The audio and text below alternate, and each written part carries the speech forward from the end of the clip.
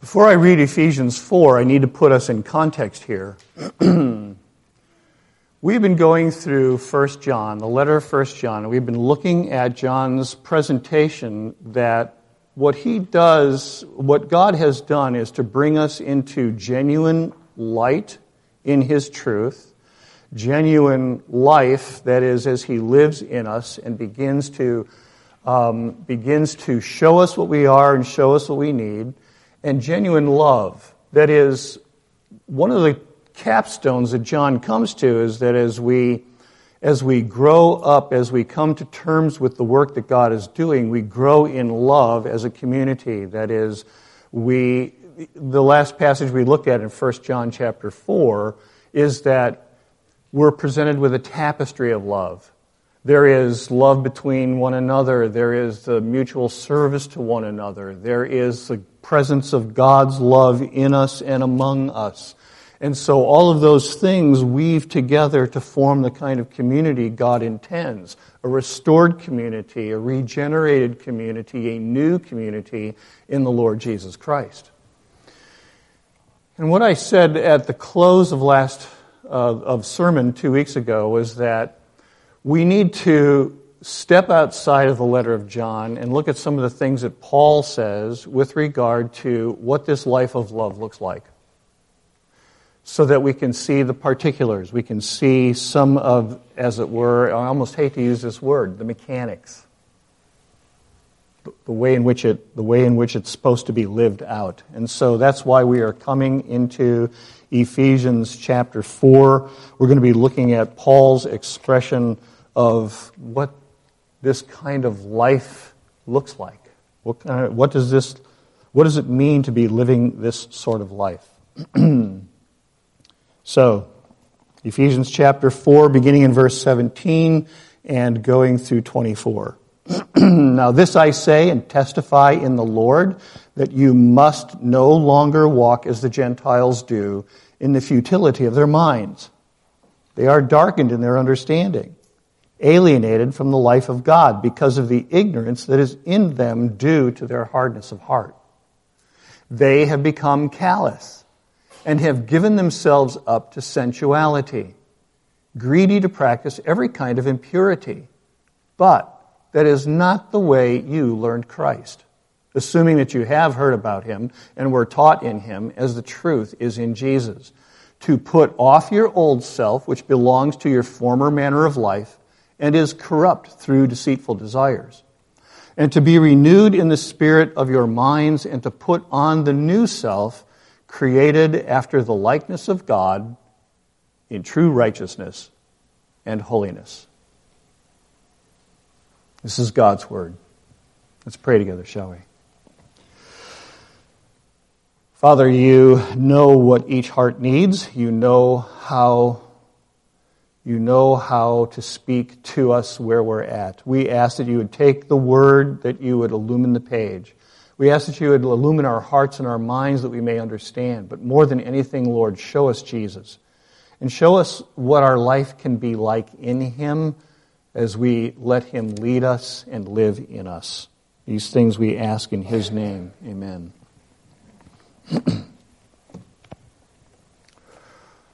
Look, Papa. Granddaughter number 2 came spinning into the room, arms outstretched, flying around in circles, and I said, "Oh, you're twirling."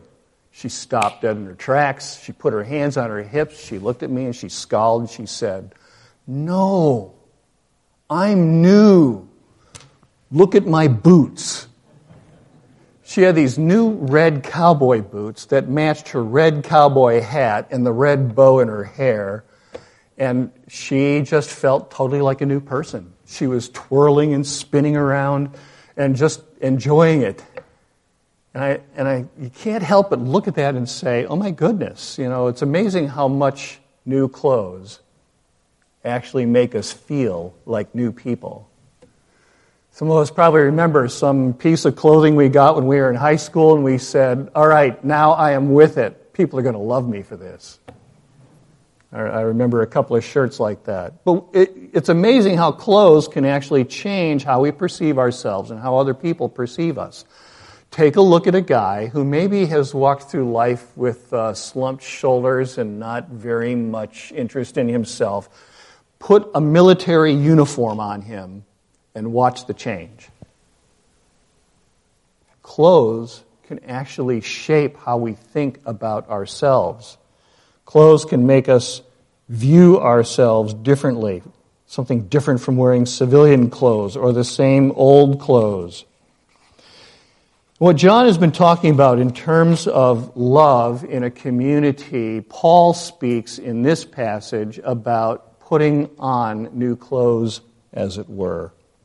Paul here says, now that we are participants in this spiritual life, then what we need to do is to put on new clothes. We are to no longer walk as those people who didn't know Christ or who don't know Christ, which is so easy to do, and to not walk in the vanity and the futility of their own thinking. He says this as an imperative. Listen to this. Now this I say to you and testify in the Lord that you must no longer walk as the Gentiles do in the futility of their mind. It's a must. If we really belong to God, we must do this. And so it's really easy to slip into a conformance to our surroundings, conformance to a community, to the expectations of the crowd. Because we don't really want to stand out. We don't really want to look that different. And yet, when we put on new clothes, isn't that what we're doing? We're attempting to say, I want to look different. I want to look better. And Paul's saying, you need to look different. You need to not live in the way that these Gentiles do. And he uses Gentiles here in the sense of those people who are outside of the community of faith. He's speaking using Jewish language, but he's getting the point across that we're not to live like those who are outside the community of faith, but like those who are inside the community of faith, who have had the light shed abroad in our hearts and the light shed abroad in our minds that we may know God, that we may know God's truth, that we may have the knowledge of God. And so he says this is absolutely key. You must no longer walk as the Gentiles do. If we're really forgiven of our sins, we can't any longer walk in those sins and feel right. Because that's not fellowship with God. That was the point that John was making. That's the point that Paul makes. If we've really come to taste of spiritual life, the new life in Christ, we cannot return to the mud and wallow in the mud as though it's normal. Our sins have been forgiven. And from that point forward, we need to understand that life is to be lived at liberty from those sins as much as possible. Now, I'm sorry you missed Sunday school because we spent a full hour talking about this and this progressive nature of growing up in Christ. But right here turns out to be one of the first steps in this. And if we're really going to love one another as people, then this is where we begin. We need to put on new clothes. We need to take off old clothes and put on new clothes. Jesus Christ does come to save sinners, but that salvation has an active working in our lives from the rest of our lives forward. So, when you say this, the first thing you must do is throw those old clothes away. What are those old clothes? Listen to what Paul describes these old clothes are. They are darkened in their understanding, alienated from the life of God, because of the ignorance that is in them due to their hardness of heart. We have to throw off a hard heart. The Lord has given us new hearts. That was the point of the reading in Ezekiel, where the Lord says, I will put my spirit within you, cause you to walk in my statutes, and be careful to obey my rules. I will give you a new heart and a new spirit, so that we may know the Lord. That's our salvation. It's not merely the forgiveness of sins. It's being given a new nature, being given new life. And so we put off those old clothes of a hard heart, a callousness. They have become callous and have given themselves up to sensuality, greedy to practice every kind of impurity. This is a day and an age when we are called to come indulge in the impurity in our cultures. There are so many things that can distract us from a holy life. There's so many things that can appeal to us from really walking with the Lord, because walking with the Lord can be costly. It can cost us family members, people who would be offended by us because we're now holier than they are. Even though we may not present that kind of an attitude, there is some sense about what our motivations are, what our pursuits are, what our interests are. And if they don't have an interest in the Lord, that will offend them. We may face the loss of opportunities. But we have to let those things go so that we don't give ourselves up to sensuality and greedy to practice every kind of impurity. We have learned Christ a new way. Christ has taught us to leave those things behind and to follow hard after Him, to walk with Him all our days. So, the old nature, as Paul puts it here, needs to be put off. It needs to be put off. In verse 22, he says, put off your old self which belongs to your former manner of life. My dad was a mechanic. He was a really good mechanic. He always surprised me in some of the things he could do, things that I never really expected, but he never worked on the car without putting on these overalls. They covered him completely. He had the symbol of the company that he worked for sewn on the back. I never really understood that, except he just maybe had a loyalty to the company. But he would go for weeks working on cars and never changed overalls. And they would get greasy and grimy, and they would wind up with tatters in them. And he would catch them on the machines and whatever else he was working on. And finally, they just got disgusting and they were smelly. And I remember my mom coming into the garage, and she walked through the side door of the garage, and in the corner of the garage were all the overalls, right? And it began to emanate an atmosphere. And so she turned the corner, she looked, and she said, Bud, that was what she called my dad, Bud, these are going. She grabbed them, and she walked out of the garage, and she set them on fire. That was it. Dad had to find a clean pair of coveralls to put on to work on the car. But the point being that it was something that had to be gotten rid of, and that's what we are called to do. We are wearing, or we have worn, the old coveralls, the old clothing of the old life. A life which was marked by immorality, a life that was marked by selfish passions, a life that was marked by evaluating people according to standards that don't make any sense, that aren't really the way that the Lord evaluates us. Paul says this, we know that the old self was crucified with Christ in order that the body of sin might be brought to nothing, so that we would no longer be enslaved to sin.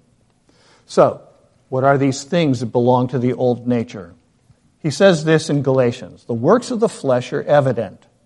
Sexual immorality, impurity, sensuality, idolatry, sorcery, which is special knowledge through the use of drugs, enmity, strife, jealousy, fits of anger, rivalries, dissensions, divisions, envy, drunkenness, orgies, and things like these. That's part of the old life. And we have to acknowledge that some of these things still arise in our hearts. It doesn't matter how long we've been walking with the Lord. Some of these things still arise in our hearts. And they must be put off. They must be dealt with. They must be resisted. Romans 8:13 says this, put to death the deeds of the body. Colossians, put to death, therefore, what is earthly in you. There are passions and senses of envy and division, sensuality that need to be killed in us. And the way we do it is we turn to the Lord and we say, Lord, this is an enemy that is threatening me. I don't want to have to deal with this. Kill it in me. Kill it in me. As we saw this morning, Romans 8:32, he who did not spare his own son, but gave him up for us all, how will he not also give us all things with him? If we really love Christ, and we ask God to kill the passions in us that are wicked, God will kill them. Maybe slowly, but he will get rid of them. He will drive them out. Well, that's the first part. If we really want to love one another, we've got to be willing to kill those old passions, those things that would divide us off from one another. If we really want this tapestry of love that John talks about, we need to put off the old nature so that it doesn't become dominant in how we deal with one another. The next thing is, verse 23, he says, to be renewed in the spirit of your minds. To be renewed in the spirit of your minds. There is a verse in the Proverbs that says, as a man thinketh in his heart, so is he.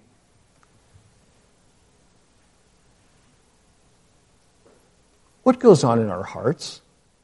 A lot of times we don't want to be alone or quiet because we're afraid of what we're going to find rolling around inside of us.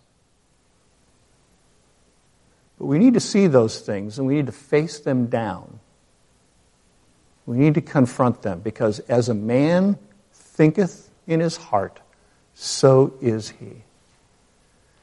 There are things that we think in our heart, and we need to have our minds renewed. You need to be renewed in the spirit of your mind and your thought life. I said this morning in Sunday school, I repeat it here, I'll repeat it a dozen times. You are a steward over your imaginations and your thoughts and your mind, both what goes into it and what comes out of it. How are you feeding your imagination? There's a doctor that I knew in St. Louis who used to have a Bible study in his home, and after the third Bible study at his place, I was starting to look around, and on every wall, in every room, he had paintings, beautiful paintings of all kinds of animals and birds. Tiny things ranging from field mice on up to peacocks on to lions and leopards everywhere. He had paintings, originals. And I said, what is this about? And he said, it is for me to confront myself all the time with the beautiful things of creation. I have to do that, otherwise my mind wanders. He was a steward over his own imagination and a steward over his own mind, and he made a practice of putting things up that would draw him in that direction, in the direction of beauty. Now, some people post Scripture. That's helpful. God has given us more than Scripture, but Scripture certainly helps.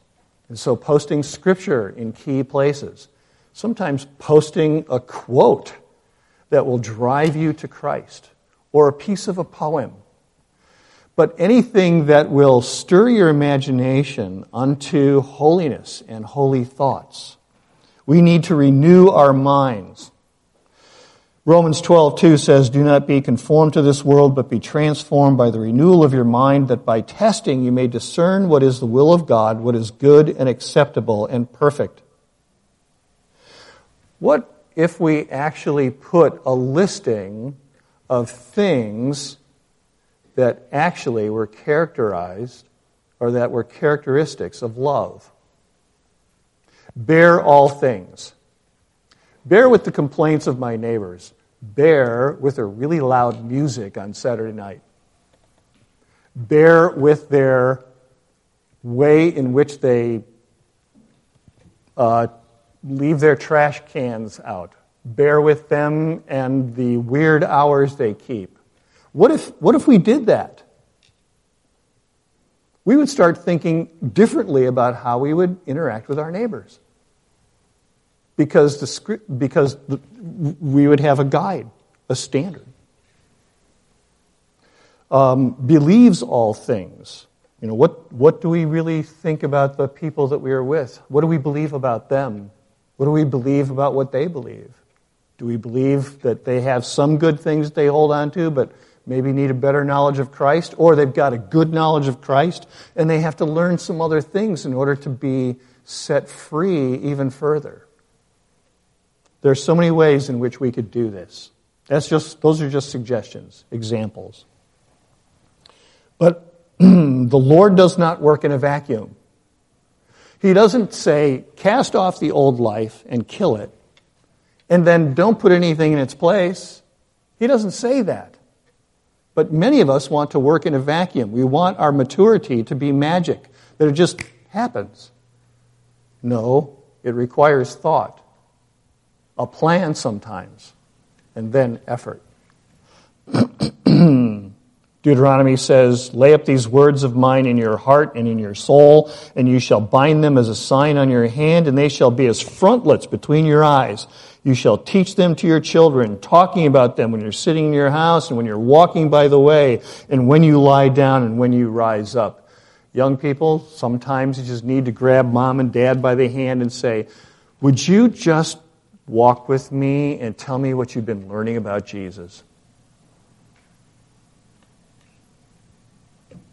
That's okay. Because what it does is it keeps the right things before us. The things you read, the music you immerse yourself in, the conversations you participate in, all of these impact the habitat of your mind, the habitat of your thought life. And therefore, renew your mind. Sometimes it's reading a good book on the Lord's Day. When you've got a refreshing day of rest in front of you, grabbing a good book and reading about perhaps a biography, reading about a missionary, reading about people who have served faithfully in the church. So, put off the old man, which belongs to your former manner of life. Be renewed in the spirit of your mind. Put on the new self, created after the likeness of God, in true righteousness and holiness. Clothe yourselves with the new man, the one who is made like Christ. This is how we will really build a community of love. To be clothed with the new man as Christ is making us, the one that's made like Christ. You see, the original holiness and qualities that we had when we were first created were lost at our sinning. And as I showed in the illustration last week with the glass of water and the drop of India ink in the water, there's a corruption that enters in and it stains things and it doesn't change. But once we are made new, then whatever was bent, whatever is broken, the Lord is replacing with Himself. This idea of putting on the new man has this idea of sinking into a garment. That is, having a thing that's already got a form and a shape, and we settle into it, we sink into it. The verb here is the middle voice. It means that we partly do it ourselves and God partly does it in us. But we do have a part in it. Romans 13:14, put on the Lord Jesus Christ. Romans 13:10, put on the armor of light. Ephesians 6:14, put on the breastplate of righteousness. These are conscious activities. We have to say, I will do this today. But as we do it, the Holy Spirit applies it to us. I will put on today the breastplate of righteousness so that temptations will bounce off. And that means when a temptation comes, you remember you have a breastplate of righteousness on. It's conscious. We do it. Put on compassionate hearts, kindness, humility, meekness, and patience. Put on love. I've heard people say, fake it until you make it. I'm not sure I like that. I don't want to fake Christian virtues. That's a great path toward hypocrisy, don't you think? But you know what? Strive to do the thing, and if you fall down, acknowledge it, stand back up, and strive further. That's not faking it till you make it. That's doing it until you flag. And then ask the Lord to give you strength where you stand up and then you do it more. Christ will do this in you as you step back and you ask, Lord, create in me those things that are beautiful to you. He will do it. That's the power of His cross. It's not just the removal of the penalty of sin. It is that He will create in you those qualities that He thinks are beautiful. It's one of the reasons why in the book of Hebrews, the closing benediction says that God will equip us with everything good in His sight. Look to the Lord Jesus Christ and ask Him, and He will equip you for all of the things that He thinks are beautiful. He will equip you. It's His calling, it's His purpose, it's His plan to transform you in grace. Do you want that? It's available to you. You are clothed with Christ and you are made beautiful with His beauty. You are made lovely with His loveliness. You must feel the arms of your Lord who loves you wrap around your shoulders with His tender care, a robe of white linen threaded with gold. A robe of righteousness and love. When you get up in the morning, put on Christ and the new self. When you go out to lunch, put on Christ and the new self. When you go to bed at night with your pajamas, put on Christ. Put on Christ in every aspect of your life at every moment of the day. Ask Him to fill you with Himself and to create and produce in you those things that He thinks are beautiful. And if we really look at the Gospels, we will see that there's great loveliness in Him, and He never did anything that was foul. Put off the old man. Be renewed in your mind. Put on the new man, which is being made like Christ. Live at liberty and live in great fruitfulness and love. Let's pray together.